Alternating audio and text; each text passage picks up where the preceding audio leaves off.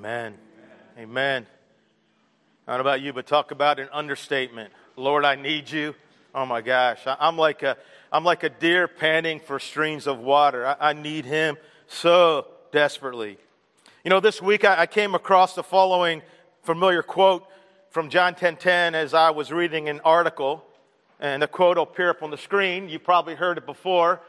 It's Jesus saying that I have come that they may have life and have it to the full. Yes, full life, abundant life. That's why Jesus put on flesh. That's why he hung on a cross. And that's why he rose from the dead 2,000 years ago. And that is some seriously good news. Amen? I mean, that's the kind of news that you want to think about every day. I mean, seriously, that's the kind of news that you want to put both hands around and claim that Jesus has come so that you could have life, abundant life, in all its fullness. Get it? Good. But listen, that's not the whole verse, is it? Did you notice that there's 3 dots before that quote? And anybody remember back from those days of grammar, what word is used for those 3 dots? Remember what it's called? Ellipsis. Good job. Well done. And listen, whenever you see an ellipsis, that means that there are certain words or a number of words that have been left out that should not affect necessarily the meaning of what you're reading. But listen, in this case, there's some pretty significant words that are omitted from the verse. Words that explain why so many people, maybe you're one of them, are not fully experiencing the abundant life that Jesus won for you. There's a question in your notes. You can circle it, at least in your heart. Be honest with yourself. You know, are you experiencing the full and abundant life? Are you? Now here's an entire verse. The thief comes only to steal, kill, and destroy. I have come that they may have life and have it to the full. And I get it. I know that most of us would rather think about the fact that, would rather not think about the fact that we have an enemy. And that this enemy has only one goal for our lives: to kill, steal, and destroy the life that Jesus has for us. And from where I stand, I think he's doing a pretty solid job of it. And sure, it's more warm and fuzzy to think about an abundant life, a full life. I mean, who doesn't want to live a life that's full of butterflies and rainbows? I mean, who doesn't want to live in a land that's flowing with milk and honey? However, you need to understand that your abundant life has a very real and a very powerful opponent. And listen, whether you acknowledge it or not, you are in a war. You are in a battle. You are in a struggle against principalities and powers of this dark, evil world. A war for your soul, a war for your life. And here's the deal. If in your heart you cannot say that I am living and experiencing the full and abundant life, that means that in your life he is winning. Get it? Good, but not so good, right? Bottom line, if we don't understand the reality that there's an enemy who wants to destroy our abundant life, if we don't understand the full truth, then we're going to be in a lot of trouble. We're going to be walking on dangerous ground because we'll be living like, hey, it's vacation time. When the reality is there's a battle going on. There's a war going on. Yes, the truth is that Jesus has come so we could experience an abundant life. And the enemy would like for you just to kind of think about that and forget about the rest. I mean, he would love to be just replaced by 3 little dots. And for you not to be aware of his schemes, for you not to be aware that he is waging war against you, that he's waging war against your family, against your soul. And so in this series, Flip the Script, what we're doing is we're identifying Satan's primary weapon, that he is a liar. Turn to the person you right left and say, he's a liar. He's a liar. We're talking about Satan, right? I mean, everything he says is a lie. In John chapter 8, Jesus says that lying is his native tongue, that it's his first language. Everything he says, everything that comes out of his mouth and whispers into your heart and ears is deception and lies. He twists the truth. He's a master manipulator. And so our objective in this series is to identify some of his most effective lies that he's convinced many people to believe. And maybe you've believed them because it's something you were taught early on and you just accepted it. Maybe you believe these lies because everybody else believed these lies. You don't want to be the only one who doesn't believe these lies. Maybe you believe these lies because he's been very proficient in your life at using your critics, your circumstances, and your comparisons to fan the flames of those lies. But whatever the reason, the truth is, as we said throughout this series, the lies we believe have the power to determine the story that we live. I mean, let that sink in. And far too many people in this room are living out the wrong story because they accepted his lies for the truth. They're reading from the wrong script. And so the enemy, he's always handing us a script. I mean, every day he hands you a script to read. And this script is just full of lies about you, about your identity, about your value, about your worth, about God, about how God feels about you. Just a mountain full of lies. And if you believe the lies, they have the power of truth in your life. So maybe you believe the lie that God doesn't care about you. And because you don't think God really cares about you, you've allowed your heart to become hard towards him. You become bitter, you become angry towards God because maybe during a time in your life, God wasn't there when you thought he should have been. Or maybe you believe the lies that God's not real, that Jesus and Christianity is not true, that the Bible is not God's word, it's just man's delusion. So you're full of doubts, full of fears, full of confusion, full of pointlessness, and you're just drifting. Or maybe you believe the lies that you'll never change because the enemy is going to tell you that lie all day long. Can't change, too late for you. You're too much of a mess. It's always going to be this way. And listen, if you believe that lie, then you're not even going to try to change, are you? In fact, you'll probably go deeper into your addiction, deeper into your sin, and things are only going to get worse. Maybe you believe the lie that God just wants you to be happy. Happy, happy, happy. And maybe you believe that lie, and because you believe that lie, as long as I'm happy, God's okay with what I do and who I am. And that's caused you not to fight for some things that you needed to fight for. It's caused you to not struggle for some things that you should have struggled with because it didn't make you happy.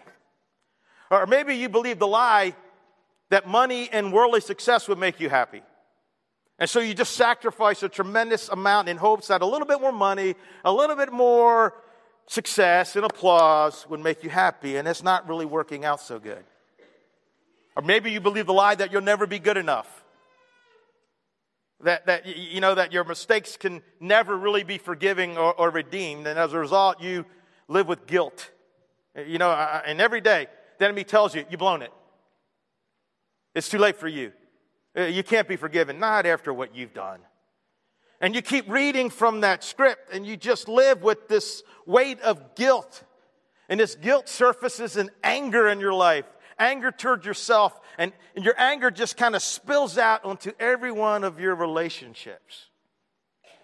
Again, as we said throughout this series, whenever you believe a lie, it has tremendous implications for our lives. And so in this series, our objective is to expose the lie and then embrace the truth that sets us free. In week 1, we looked at the lie of your enemy. The one who wants to kill, steal, destroy the life that God has for you. You don't have what it takes. You're not good enough. You're not talented enough. You're definitely not smart enough. You're not capable enough. You don't have what it takes. And on September the 17th, we flipped the script on that lie with the truth of God found in Ephesians chapter 2:10. For we are God's workmanship, created in Christ Jesus, to do the good works which God prepared in advance for us to do. Understand, in Him you do have what it takes.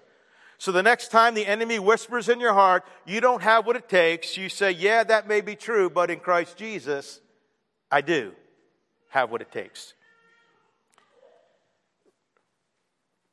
I want us to say 3 times out loud, On the count of three, I have what it takes. 1, 2, 3. I have what it takes. I have what it takes. I have what it takes. And last week we unpacked another favorite lie of our enemy, a lie designed to keep you on the sidelines. You know, you see something that's not right, or you see something where you think that maybe you could help and make a difference, and all of a sudden he whispers in your head, you really can't make a difference.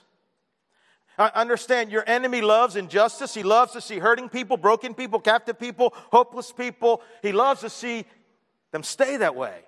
He loves to see human needs go unmet. And if he can get you to believe this lie, if he can get you to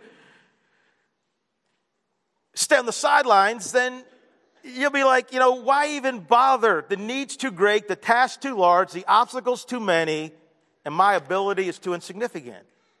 But last Sunday, we flipped the script on that lie with the truth of Scripture that in Christ, you are the light of the world. You are a city on a hill. And listen, light always makes a difference. Amen? And so 3 times on the count of 3, we're going to say, and you think of some need. Think of something that God has put on your heart, right? Where you can make a difference, where you're like, well, maybe I really can't, so I won't even try. And we're going to say it 3 times. 1, 2, 3. Okay, you want me to go with you? I can make a difference. All right, you're all good. You're all good. 1, 2, 3. I can make a difference. I can make a difference. I can make a difference. It's true. You see, the series is about letting the Word of God, letting Scripture become the script for your life. Remember, Scripture is your script cure. It's the cure that overcomes the lies of the enemy. And I hope you're reading it, all right? If you've done a bad job of reading the Bible so far this year, it's the 4th quarter begins today. And as we all know from last year's Super Bowl, 4th quarters matter. Can I get an amen for the Patriots? All right, okay. And I'm just saying, we have a faith comes from hearing. I want to encourage you. Hey, today, this week, start reading the script every day and let that be the cure for the enemy's lies. This week, we're going to expose the lie, that you can handle this on your own. And the enemy would love for you to believe this lie. It's a lie that refuses to ask for help when you need it. It's a lie that's desperate to hide mistakes when the only hope of healing and recovery is actually revealing those mistakes. It's the lie that causes us not to admit our faults, not to admit that we are incapable, not to admit that, hey, you know what? This is just too big for me. Have you ever believed the lie that you can handle this on your own? As Dr. Phil would say, how's that working out for you, right? And I'm convinced that everybody pretty much has a this in their life. Has a this that they've tried or they're trying to handle on their own. I don't know, maybe your this is a broken or struggling marriage. Things aren't going well, they haven't gone well for a long time, and you're fearful it'll only get worse. Maybe your this is an addiction. Alcohol, drugs, pornography, spending, or need to, a craving for the praise and applause of people has had its grip on you for years. I don't know, maybe your this is a problem at work. Maybe it's a problem at school. Maybe your this is rebellious kids or exasperating parents. Maybe your this is this constantly reoccurring depression that you can't seem to push through. Maybe your this is collapsing finances, a health issue. Maybe your this is a secret sin you want no one to know about. Maybe it's a deep hurt, or maybe your this is salvation, thinking that somehow that you have to work for, deserve, or earn your own salvation. But listen, whatever your this happens to be, the enemy's lies and whispers are all pretty much the same. You don't need any help. You don't need any help with this. Don't tell anybody about this. Don't let anybody know about your struggles or this situation you're in. They're going to think that you're weak. They're going to know that you're messed up. they're going to know that you're not perfect. They're going to know that you can't handle this. They're going to know that you can't carry your own weight. Besides, people have enough problems of their own. They don't need to be burdened with your problems. So give it another week or month or another year or two. Yeah, it's best you handle this on your own. Besides, no one would really care anyway. I mean, God doesn't really care. I mean, do you think your little problem with all the big problems in the world really matters to God? And besides, you don't need any help anyway, because you can handle this on your own. You got this, buddy, he says, as you're being crushed under a heavy and unrelenting load. And now, this particular lie is easy for us to believe in Western culture, right? Because we put a very high premium on the idea of independence, self-sufficiency. We value self-starters. We value self-sustainers. It marks our culture. It marks us. I mean, we are resume builders. And we're taught from an early age that, that you take your achievements and you put them in a case for everybody to look at. And you take your accomplishments and you frame them and hang them on a wall. And in fact, it seems to be part of our fallen nature. There's just something within us that really wants to believe this lie that we can handle things on our own. I mean, think about some of the first words, first sentence that children will form. By myself. By myself. I mean, even if they can't do it by themselves. I have a grandson like Micah do, right? He loves to make fruit peas, which are smoothies, and if you Micah do. Do myself. It seems to be part of our nature. And so the Bible gives some examples of kind of what happens when we buy into this idea that we don't need any help. There's one in Genesis 16, that's about Abraham and Sarah. They're told they're going to have a son that will be the beginning of a great nation. But Sarah's past the age of bearing children, and so some time passes, and she starts thinking that God probably needs her help. And so she decides she's going to take things into her own hands, and here's the plan she comes up with in Genesis 16, verse 2. She says to her husband, hey, you see my slave girl? I want you to sleep with her, and I will build a family up through her. Yeah, that young woman over there, go sleep with her, have a child with her, and maybe that's the way we should do things. Then eventually Sarah has a child, and things just become a lot of drama and conflict, as you might imagine. And even today, thousands of years later, much of the conflict between Muslims and Christians and Muslims and Jews can all be traced back to Abraham and Sarah deciding we can handle this ourselves. We don't need God's help. We got this. Oh, do you? Another example is in 1 Samuel 13. It looks like Saul has a really great opportunity to attack his enemy, the Philistines. But the window is starting to close, and he's waiting for Samuel the priest to come and to offer sacrifices and to ask for God's help. But it seems like Samuel, he's kind of late, right? He's looking at, I don't know, is he even going to show up? And so Saul decides to take things into his own hands and not wait for Samuel. He decided to do it himself. If you know the story, this is pretty much the end for Saul. As God lets Saul know through Samuel that because of his defiant act of independence, of not asking God for help, that he's going to lose the kingdom. And that God's going to take it and give it to somebody else that's after his own heart. Even in the New Testament, you see this lie played out in the false teachers and Judaizers. You see one of the primary lies of these false teachers like this, that Jesus is good, but he's not good enough. So you need to do some of it yourself.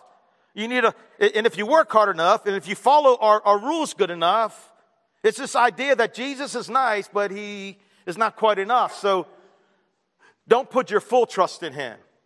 You also got to put some trust in your own works, in your own actions, your own efforts. And so the enemy tells us this lie that you can handle this on your own. You can handle this.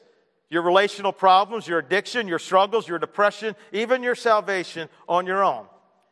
Because he knows that if he can get us to buy into this lie for, long enough, everything's going to come to a crashing destruction. Crashing down like a house built on sand. This brings us to the first point in your notes. The consequence of believing these lies. Number one, it feeds our pride. Pretty obvious, right? I don't need anyone or anything else. Bible says a lot about pride, and most of it's not so good. Proverbs 11:2, pride leads to what?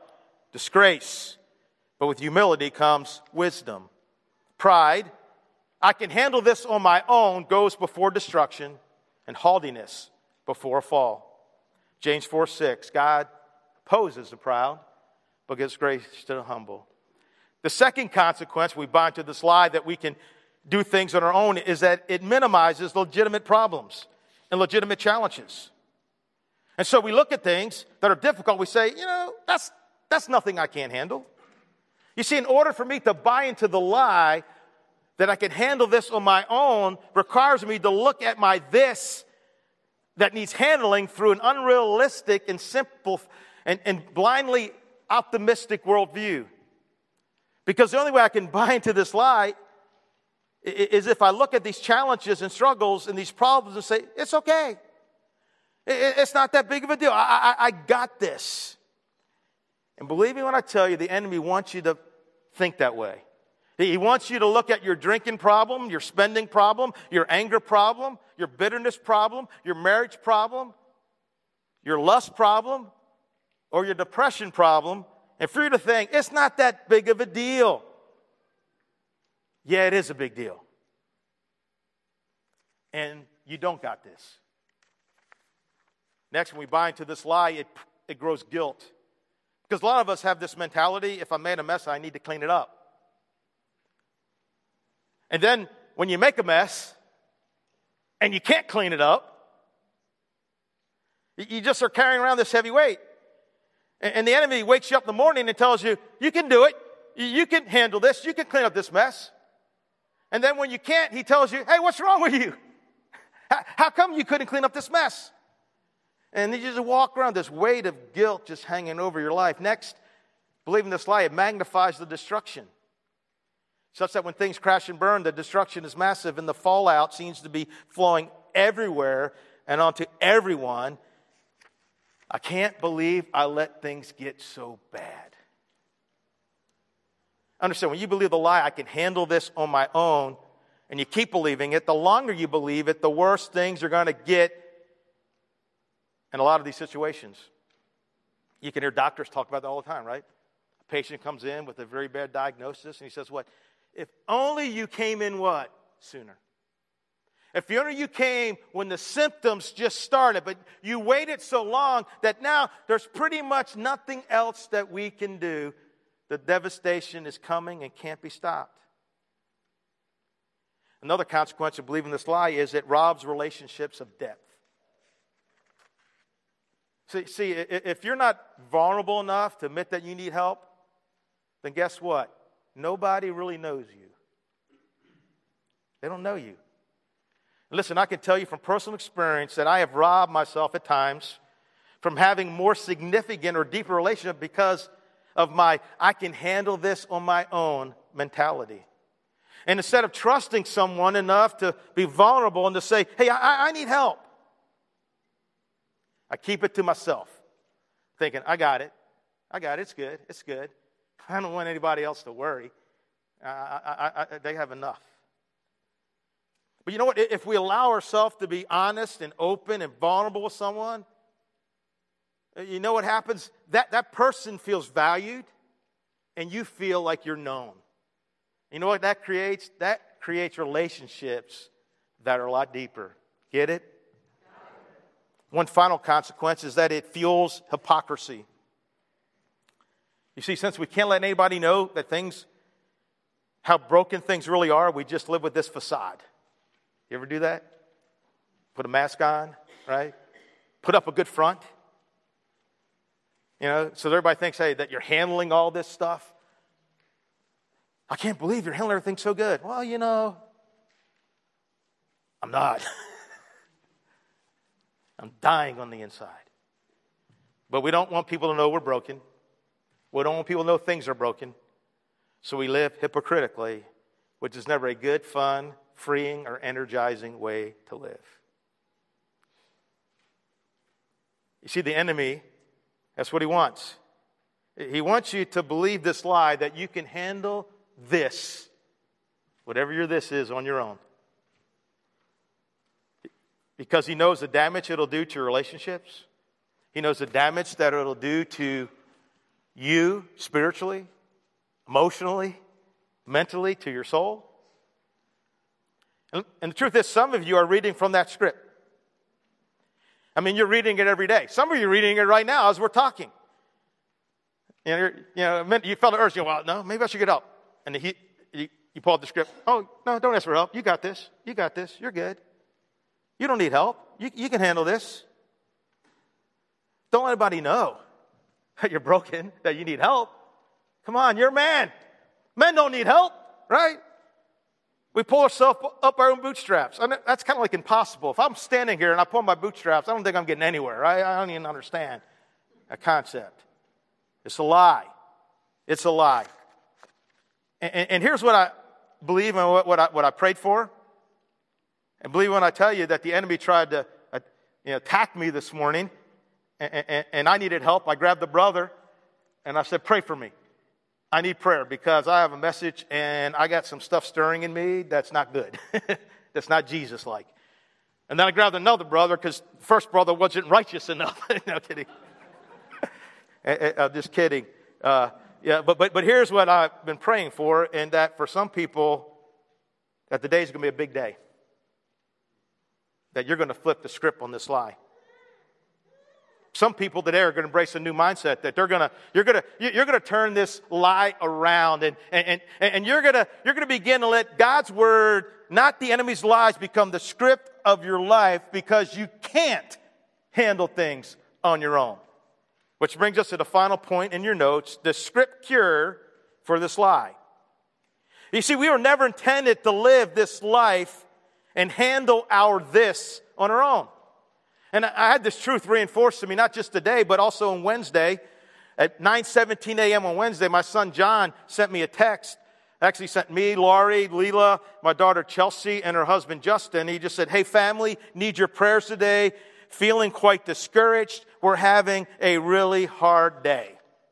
I FaceTimed them a couple of hours later, and we talked about what was going on. He was doing much better. Obviously, God had heard those prayers because he asked for help. And I said, it's kind of crazy. Just like last week, dude, this is fitting into my message. And after we talked a while, Micah came home from preschool. He's so excited about his day. They had a friendship picnic, and he couldn't wait to show me a picture that he'd had at school of his friends. You see, his first day of school, he's like freaking out, right? Anybody that first day of school? He's like, I'd never been here. This is new. This is unknown. I think I'd just rather hide in a closet, right? But things changed because now he has friends. And so he showed me this picture right here. And you can see Micah, and I think Nicholas is like his really big friend, right?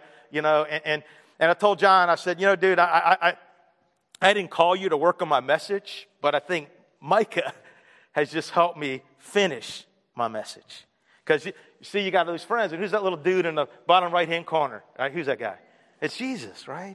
And so here's the deal. You can't handle this. You can't, whatever it is.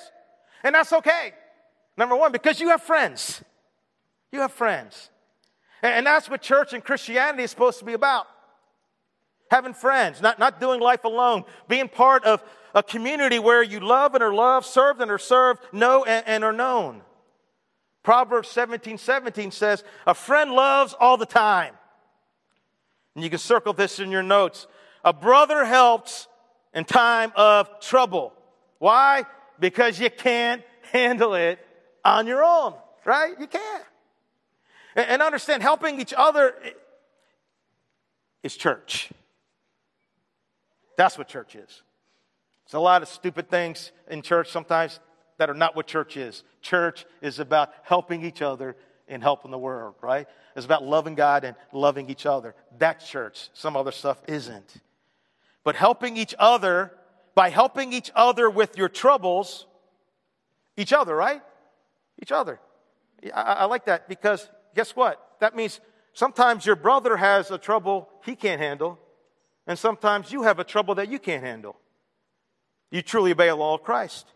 You see, helping each other, it's an awesome two-way street, because sometimes you're the helper, and sometimes you are the what?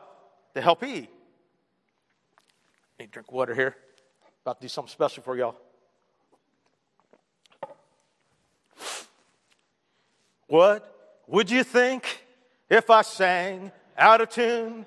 Would you stand up and walk out on me?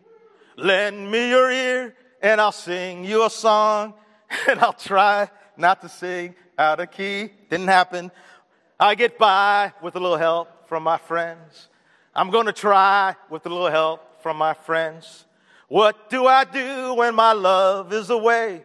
Does it worry you to be alone? How do you feel at the end of the day? Are you sad because you're on your own? No! I get by with a little help from my friends. I'm going to try with a little help from my friends.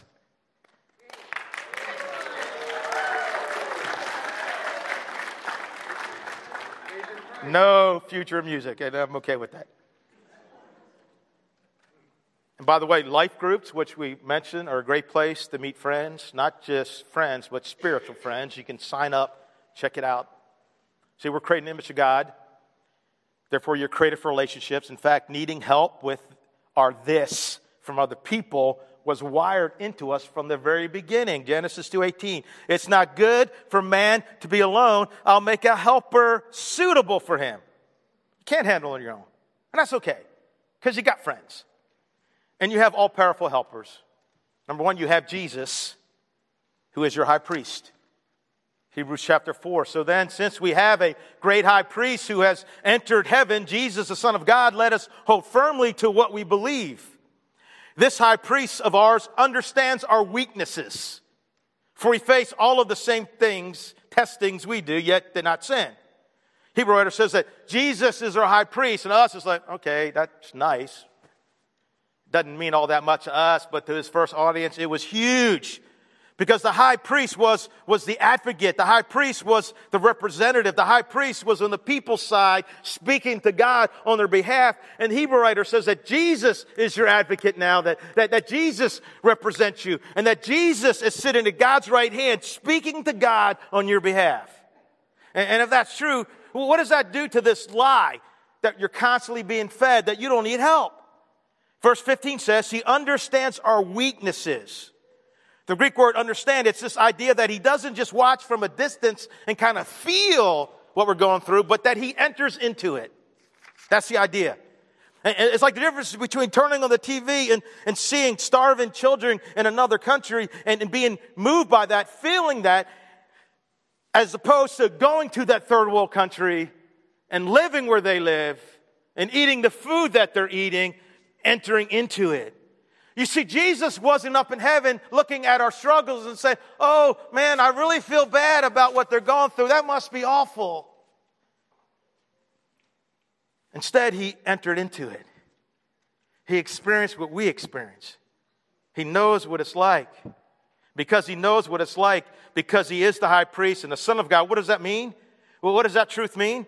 What does it look like to live by that truth? Here's what it says. Because we know that truth, so let us come boldly to the throne of our gracious God. There we will receive his mercy and we will find help. We will find grace to help us. We'll find help. Grace to help us when we need it most. So we come there with confidence. We come to him boldly, asking him, inviting him into our this. Jesus, will you enter into our this? Because I can't handle this on my own. Get it? So we have friends to help us. We have Jesus, our high priest, to help us. And it gets even better. We have the Holy Spirit, a paraclete, to help us. Nevertheless, I tell you the truth. It's to your advantage that I go away. For if I do not go away, the helper will not come to you. But if I go, I will send them to you.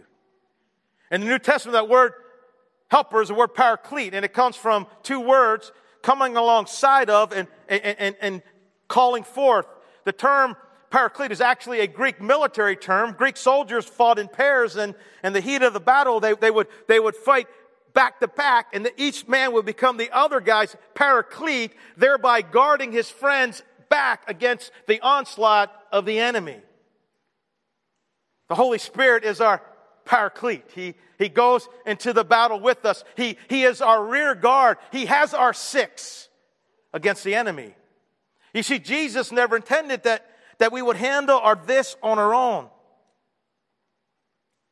That's why He sent you the paraclete, His all-powerful helper, to come alongside you, to be your rear guard, to renew your strength, to renew your spirit, to renew your hope, to renew your strength, to act on your behalf. I brought you here this morning to tell you that you can't handle this on your own. Repeat after me 3 times. I can't handle this. 1, 2, 3. I can't handle this. I can't handle this. I can't handle this. And that's okay. Because you have friends to help you. You have all-powerful divine helpers, Jesus and Holy Spirit. And I don't know about you, maybe, just maybe, we should reach out to others for help more. And just maybe we should more often approach the throne of grace to get the help we need. And just maybe we should tap in more frequently to the power of our paraclete. And as we close, so here's where it gets real, and here's where we determine what script we're going to read from, right? You know, do you need help today? Some of you do. Because you have been living for so long believing this lie, I can handle this on my own. You can't. You're not supposed to. God never intended you to. And so I just want to invite you to cry out to your paraclete, cry out to your high priest, and maybe you would like some brothers and sisters to pray for you, right? And then come up front. There's no shame in that. Or grab the person next to you, right? Say, you know what? Would you just pray for me? I need some help. This I'm dealing with is just too much for me, and I'm tired of pretending it's not broken when, man, it's so broken, right? And maybe you're here today, you know, and you've been thinking that somehow you have to earn your own salvation, that you're not good enough, that you're not even good enough to receive Christ. And, well, guess what? You'll never be good enough, but in Christ you're made good enough. And we actually have a lady today. I brought my bathing suit, you know, my nice bright yellow one, right? You know, Patsy Ramos is going to be baptized today, you know, because she needs help. She doesn't want to save herself, right? And I just invite you, if you've not made that decision, you want to talk about it, feel free to do that. But we're going to stand and we're going to sing a song. And after the song, we respond. If you want prayer, I encourage you just to come up. You're messed up. I'm messed up. We're not perfect, man. I tell you. You know, I know that. I see that every day in the mirror, right? If you need help, get people to pray for you. Right? We take communion after the song. We give our offering off to the sides. We have these little buckets, compassion buckets, where we drop in a few bucks that helps people in our community, you know, to make a difference, right? That's what we want to do. We want to help people. That's what church is. It's about helping, right? Not about hurting. It's about helping, and invite you to do that. And the song we're going to sing, it's called "Never Going Back." Now, and the way I've kind of been singing it this week is, the song may not necessarily say that, but I don't care. You know, I'm never going back to living a life thinking I can handle it on my own. It's just too much, man. Seriously. You know, some of y'all, I'm coming for you. I'm coming for you. I need some help, right? I'm coming for you. You know, because there's things I can't handle that I've been trying to handle, that I've been trying to carry too much of my own, and I don't want to do it anymore. I don't want to go back to that. It's not who we're supposed to be. So if you guys stand, I'm going to pray. And then we'll respond right after the song. God, we love you. We thank you for this time to be in your presence. And God, I pray for the hurting people in this room. That's a bunch of us, God. And those who need help. And I pray if anyone feels that they want to come up and just kneel at this altar, God, and pray, God, that they just block out the enemy who says, oh, don't do that. People wonder what's going on. God, that's just silliness. They don't have to, but if they feel the urge to, I pray that they do. And God, if anyone needs to just surrender to you and accept you as their Savior, I pray they do that. But God, I pray that none of us, Lord, leave this place ever going back to living a life trying to handle all of this on our own. In Jesus' name, amen.